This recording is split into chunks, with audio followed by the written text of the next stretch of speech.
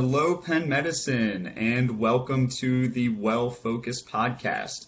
I'm Mitch Sherman, and today we have our first returning guest, employee health and well-being coordinator and member of the Wellfocused team, Emily McPeak. Emily, how are you doing today?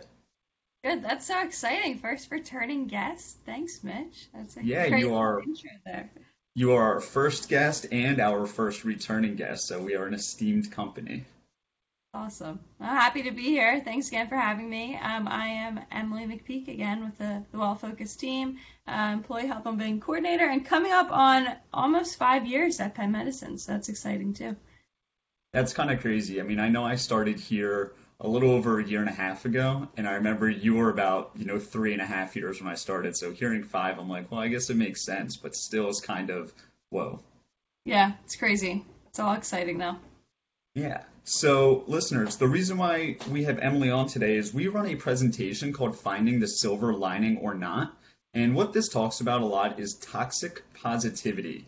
And this is something we've noticed a lot in the last year and a half, especially in the midst of the pandemic and, the social and political climate and a lot of people being stressed out and therefore preaching, positivity. However, there are examples of how this positivity can be toxic. So I'm going to hand it over to Emily and ask, how would you define toxic positivity? Yeah, I love this presentation. I think it is so powerful now, right? Like, because everybody out there is spreading all of these good vibes only, right? Like, I think that's all over all the social media. So this sense of toxic positivity is really that feeling of acting happy and cheerful when you're really not, right? It's that sense of inauthentic happiness, right? It's dismissive of genuine emotions, right? So always acting like, oh, everything is all right, right? Or you hear these phrases or say these phrases, these just phrases, just cheer up and it'll be okay. Just keep going. Don't worry about it. Like, that's not really helpful, right? And it's dismissive of what is actually going on within our bodies and within the world. So this is toxic positivity is the inauthentic happiness, if you will, like, and it can damage your relationship personally, professionally, and all around it. I think one of the stats that I think is really interesting is that 67.8% of people said that they experienced toxic positivity from somebody in the past week. And I think after hearing what it is, right, that just cheer up or just keep going, I wonder if that number would increase, or if people listening here have experienced that and can fall within that percentage. Yeah, and you talk about your relationships personally or professionally, but also intrapersonally and like your relationship with yourself. Because, like you said, being honest with your emotions and feelings, and if you're not able to acknowledge, like, hey, I'm not having such a good day or a good week or month or however long, it's been a year and a half since pandemic started, and maybe that's how long people haven't been feeling so great. There's no productivity in denying yourself those emotions and allowing the acceptance of that to be, step one of healing from whatever you're struggling with. I love that. I think one of the things I try to practice myself is like an honest check-in. So when, like, I say an honest check-in, it really means like, okay, well, how am I really doing, right? Like, am I really doing okay, or am I just pretending like everything is fine, right? I like to use like this practice of looking at my emojis, right? What is my most frequently used emoji? And is it the smiley face, right? Am I constantly sending out these smiley faces to everybody when really, am I really all that smiley? I feel like our society today has just kind of used this sense of you're either happy or you're depressed, right? There's really no in between. Nobody really wants to talk about the in between. And it's just kind of like you use this happiness as a band-aid and you're just kind of masking all of your other emotions. And that can be really detrimental to really feeling real feelings, right? I heard a phrase the other day that I think is so relevant, and it really stuck with me. It's not that I'm a messy person, it's I'm a feeling person in a messy world. And I love that, right? Like, you're a feeling person, so feel those feels. Yeah, I love that too. And I like that we're preaching to be honest with yourself and, allow yourself to feel those things, because I feel like we kind of have this idea that you're always supposed to be striving for happiness. And if it is kind of interesting that being content is almost not an option. You're sort of chasing this fleeting emotion of happiness that's hard to come by, and you need the other feelings to sort of appreciate being happy when you are. And I think social media plays such a role in that, right? Like during the pandemic, it was all like, especially in the beginning. I know a bunch of my friends were posting like, oh, they now make soda bread and they now knit and all of these hobbies that they're just excelling at. And I was sitting there like, well, what's wrong with me? Some days it's a win if I brush my teeth. I was like, for me, that's where I am. Like that is an honest truth. But I felt like I was constantly exposing myself to everyone else's highlight reel, essentially, and that's dangerous too. Definitely. And when you talk about social media, it's really easy to compare yourself to what you're seeing. You're looking at what they want you to share. So, an analogy I like to use is, maybe my freshman, sophomore year in college, I'm an exercise science major, or was an exercise science major. So, I was taking bio, chem, anatomy, physics, all that super fun Sounds stuff, so if you will. fun. Yeah. I do not miss it. But, maybe Sunday to Thursday, I'm studying most of the night in the library, in various study places. But, maybe Friday night or Saturday, I might be at a football game tailgate, and I will post a picture on Instagram there. And it might say, like, oh, Mitch is having the time of his life in college. And it's like, you know what? Like, I'm posting a picture of when I'm having a good time. I'm not posting a picture of the other 4 days in the week where, I'm in the library reading about, electrons and whatever. So I'm choosing what people want to see. Exactly. I did this the other day, and you would think that I'd be more in tune with it by now, but I really, I took it like a half day mental health day. I didn't have the brain capacity to work anymore. I just needed a break, right? I recognized that. I was like, all right, I'm just going to take a half day, and took the half day, took my little dog, Charlie, for like a nice hike through the woods. And that's what I posted on my Snapchat, Instagram, whatever it was. I posted him in the woods, and it was a beautiful picture. And I was like, I just projected that everything is fine, right? That I'm enjoying nature and everything, and I'm out living in the world and having a great day. When really, like, nobody knew the backstory that I took a mental health half day, right? So it's just that paradox of living in everybody's highlight reel.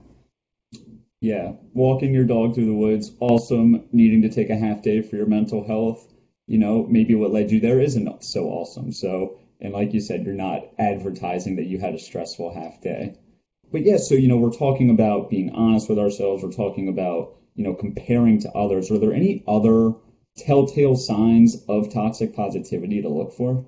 Yeah, I think that's huge, and I think it's really important to notice that, like, yes, we can look on the bright side of things. Like, we're not saying that you can't say, oh, well, like, I'm just gonna switch the perspective, right? I'm not saying that. I'm saying it's the sense of always trying to be happy, right? Like, always trying to find this sense of happiness, which will really get into, that's why it's so toxic, is because we're constantly at that higher end where we're always masking everything else. If we are accepting of, like, yeah, today's a really great day, and like, I'm gonna look on the bright side, that's awesome, right? But it's also at the same time being able to say, like, this was a really crappy day, right? Like, this was a really bad day, and being accepting of that.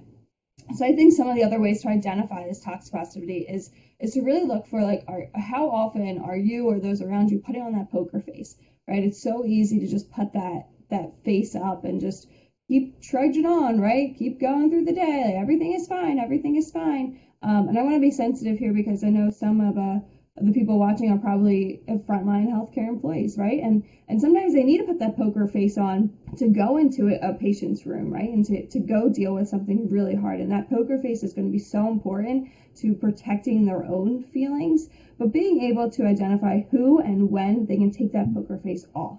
Right? Who can they really confide in? Who can they tell all their deep, dark secrets to, right? So that's that. Being mindful of the poker face. It's one way to identify it. Another way is to how often are you or those around you chasing happiness, right? We talked about that sense of contentment. I'm very guilty of this. I'm always doing 17 million things. So I'm be like, oh, well, this will be cool. This is cool. Oh, I'll go look into this. Or, oh, I should be doing that. And it's always like, well, what's the next thing? For me, it's been something that I've been trying to work on and narrow down what I really like to do and what I really want to do. But this sense of chasing happiness is because there's no contentment, right? You're just not comfortable with where you are. So it's really taking a minute and being present in where you are and what you have around you.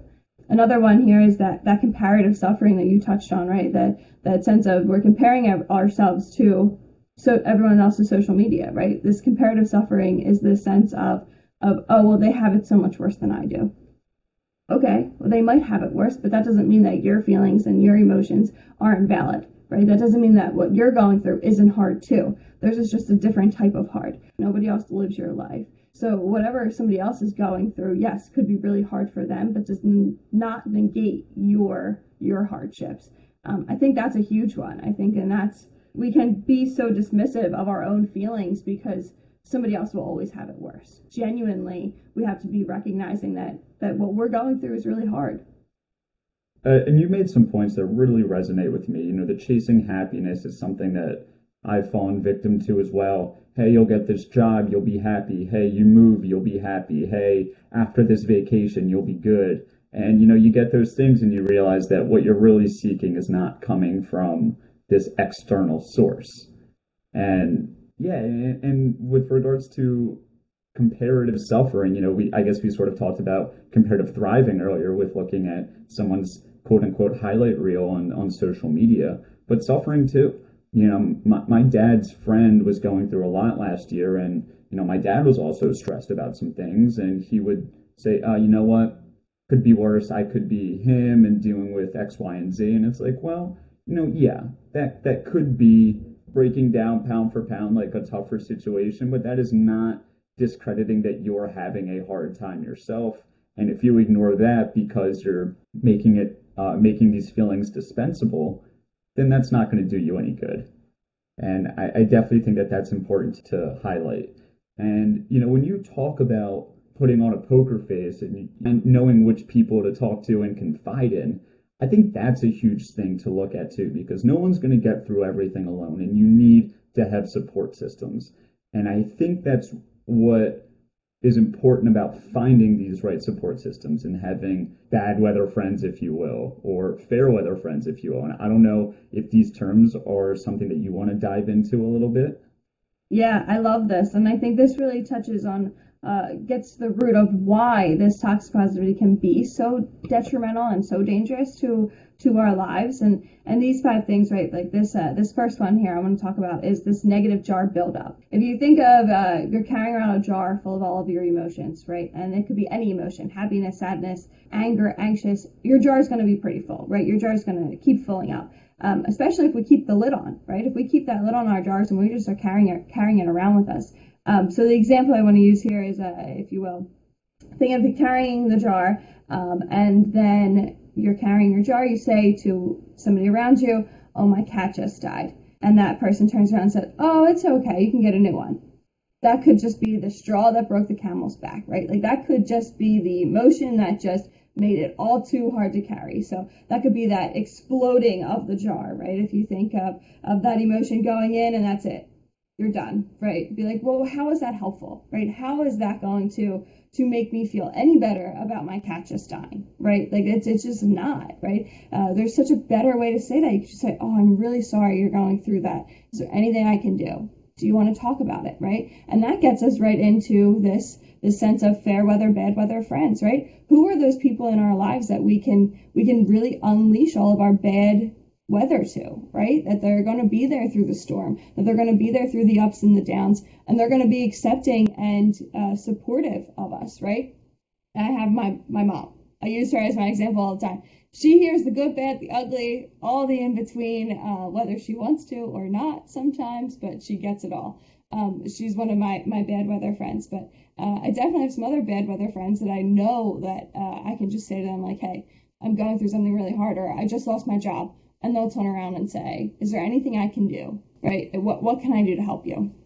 It's just that sense of accepting that emotion, that feeling, and being able to be there for that person. Whereas on the flip side, you have the fair weather friends. The fair weather friends, you can say the same thing to, right? You say, I just lost my job. And they'll turn around and say like, oh, well, did you know it's National Potato Day? And they'll say, oh, well, cool, right? Like that'll just try to make you happy, right? That it's National Potato Day. So really being able to identify who our bad weather friends are, and in the sense of being able to unleash some of our jar feelings, right, to those bad weather friends. So that's like a nice visual, right? You're carrying around your jar, find your bad weather friend, give them some of those feelings, and your jar is able to accept more, to feel more. So that's just something to keep in mind. Again, not saying we don't need our fair weather friends, right? We need them to be able to go out for drinks on a Friday night or whatever it may be, but we definitely need to confine a little bit more in our bad weather friends. Yeah, I like your identifying that a fair weather friend is okay, but then further identification of which are fair weather friends and which are bad weather friends, I think is the key takeaway here. Because, like you said, it's great to have somebody that you can text on a Friday night and say, hey, let's go get a beer, let's watch the game, let's watch something else, I don't know. But then knowing, hey, when you're struggling through something, that's not a person that you're going to seek out to confide in, and therefore potentially set yourself up to be disappointed and therefore feeling very upset as a result of it.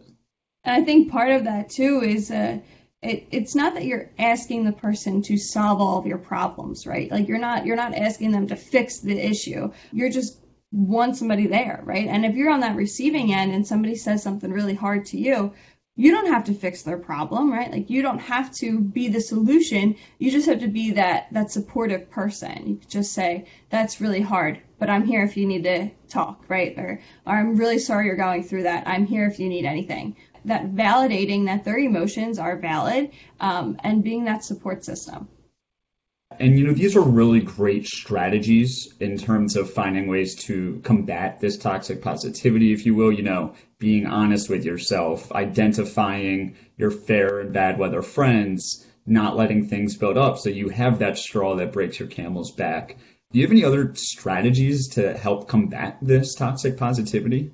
Yeah, of course. One of the first ones right off the bat is limiting your time online. Limit all types of online usage, right? That could be good and bad, right? That, yes, there's some influencers out there and there's some social media accounts that are cool, right? And they promote all this positive vibes in the world, and maybe you can learn all these cool recipes and all of that good stuff. So there is the positive to the social media world, but on the flip side, this sense of always constantly exposing yourself to people's highlight reel. So just limiting the good and the bad, right? I set limits on my phone. It's quick, easy in the settings. I think I'm at an hour of all my combined social media times. So that's where I haven't hit it in a couple of days, so I'm kind of proud of myself for that. So just limiting your time online. And then this sense of deep acting. So if you think of this as like a surface level acting is when you're just kind of saying, oh yeah, everything's fine. So an example I like to think of for this is like if you're at the coffee station at work, right? And somebody turns around and says, oh, hey Mitch, how you doing today? And you turn around and you say, oh, I'm doing good, thanks, how are you? When really you could be going something really hard, right? Like you could have just got off a really hard call or dealt with really difficult emails or something personal might be going on, right? So this sense of deep acting is I could ask you the same question, hey Mitch, how are you doing? And you could turn around and say, I'm actually really not having a good day. Like I'm kind of down today, but thanks for asking, right? You're just kind of, you're allowing yourself to admit you have those feelings, right? You are accepting of those feelings and emotions, and you're practicing them outwardly, right? You're telling the world this is what you're going through. And that's that sense of just being honest and genuine with your feelings, and letting the world know them, right? And not saying I'm going to turn around and say, oh, well, what can I do? Like, do you want to talk? Like, I can say that, and that could just open the door to a whole nother conversation. Or I could just kind of be like, National Potato Day and just say, oh yeah, okay, well, hope it gets better, and like go on my day, right? Just being able for your personal use to practice this deep acting. I've been trying to do it with my neighbors because I'm not in the office anymore and I'm not at the coffee station as much. So if I see somebody, oh, have a really busy day, that could be really stressful. But thanks for asking. Hope you have a good one and on my way, right? So just that constant practicing of this deep acting. And I think there's one more that I think we can touch on that kind of will wrap up the whole thing is being grateful for the things we have, right? The 3 good things practice. I love this little practice. Set a timer on your phone for 1 minute, 2 minutes, whatever you have the time for. And in that space, think of 3 good things that happened to you that day. How do they make you feel? I like to use the example of a good cup of coffee. Sometimes a good cup of coffee just hits different. So that's going to be something really to be grateful for. So this sense of setting that timer and only focusing on 3 good things will really help ground yourself in where you are in that day. One thing that seems to be recurring throughout this conversation is being honest with yourself. And, you'd like other people to be honest with you too. I mean, sometimes honesty isn't always, there's a time and place for it, I guess. But being honest with yourself and, when you do acknowledge that, hey, maybe you're not feeling so hot, that when you do feel better, you are having that moment of gratitude. Like, hey, I do feel good right now. And that does go a long way, for sure. And in terms of feeling grateful or thankful, that does bring me to my last question for you. I do like to end these podcasts with a fun question pertaining to the topic or not pertaining to the topic. I see you laughing. You remember. So the last time I had you on, I actually asked about, it was around Easter, and I asked you about your favorite side dish for Easter. So this is released around Thanksgiving time. So I'm going to ask you your favorite side dish for Thanksgiving. Oh, goodness. That's hard because it's probably the same as my Easter, the pineapple stuffing. That's my favorite. That's my favorite. Oh, there's side pineapple dish. stuffing for both holidays? Well, yeah, we make it for Okay. every holiday. Okay. But maybe a green bean casserole, but with fresh green beans. Oh, I love it. It's so Oh, good. I'm shaking my head in disagreement. I'm going stuffing, but Stuffing. I Yeah. mean, to each Not their own. pineapple stuffing, just I regular still stuffing. haven't had it. I still haven't had it. I know I said I would try it before, and I still haven't. I haven't had any occasions, and I'm worried what my mom's response would be if I requested pineapple stuffing. So, I love it. I think I love it because it's so sweet. I really have a sweet tooth, so yeah. it's one of But my then, problems. but then you're going with green bean casserole. That's not sweet, Yeah, is but it? it's not sweet. No, but I couldn't pick pineapple stuffing again, so Okay, I maybe a would. Those sweet would be my potato top 2 dish. for Thanksgiving. And our deep Gotcha. fried turkey. We do a deep Okay. fried turkey. So that's Okay, like, that's always a good choice too. yeah. But Emily, thank you so much for being our first returning guest on the Wellfocused Podcast, and I hope you have a great rest of your day with limited to no toxic positivity. Yeah. Thanks, Mitch.